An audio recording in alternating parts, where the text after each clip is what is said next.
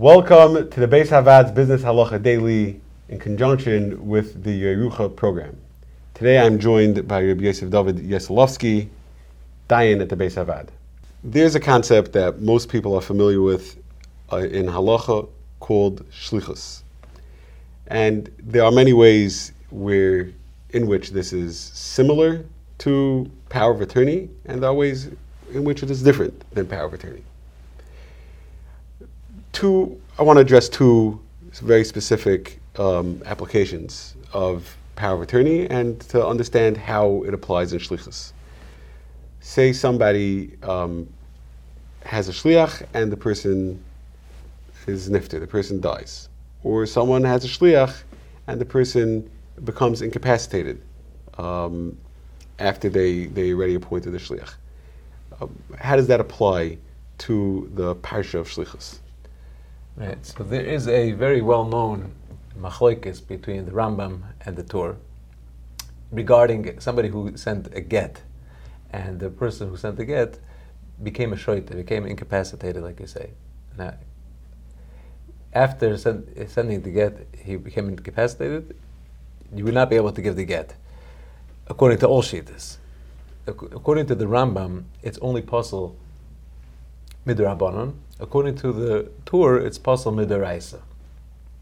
This machlokes is well discussed in yeshivas as to how to define shlichus. If you define shlichus as somebody give over a koyach to a shliach, where he would be able to have the full, maybe you could call power of attorney, decision-making process. He will be able to use his own das in lieu of the das of the Mishaleach.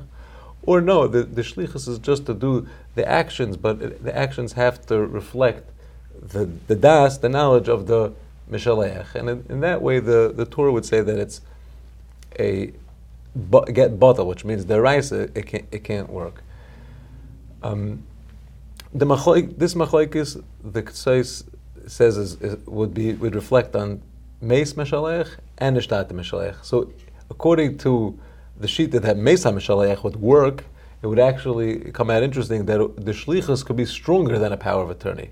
A power of attorney, generally, once the person is dead, I don't think there is a power of attorney that works for that.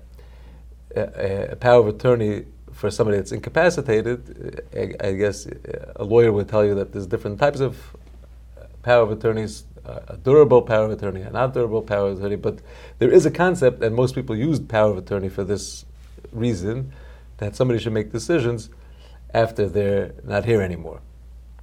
So, shlichus for a get, we know this all machlokes, and by nishtate, many assume the position of the Rambam, but it would be totally in the machlokes between the Rambam and the Torah.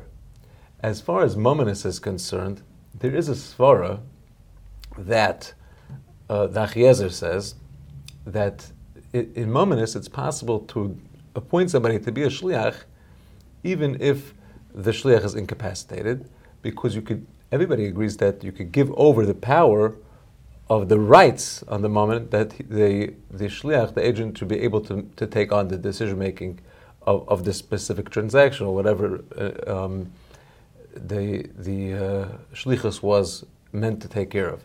So, if somebody would have a legal power of attorney, certainly, which would be giving over the decision making, I think that certainly it would take on the view of the Achiezer that for Dini Mominus, although the Ksais is clearly bringing in the Torah and the Rambam to Dini Mominus as well, but the svar of the Achiezer, which he has also achronim, that he brings to support that, would definitely be applicable.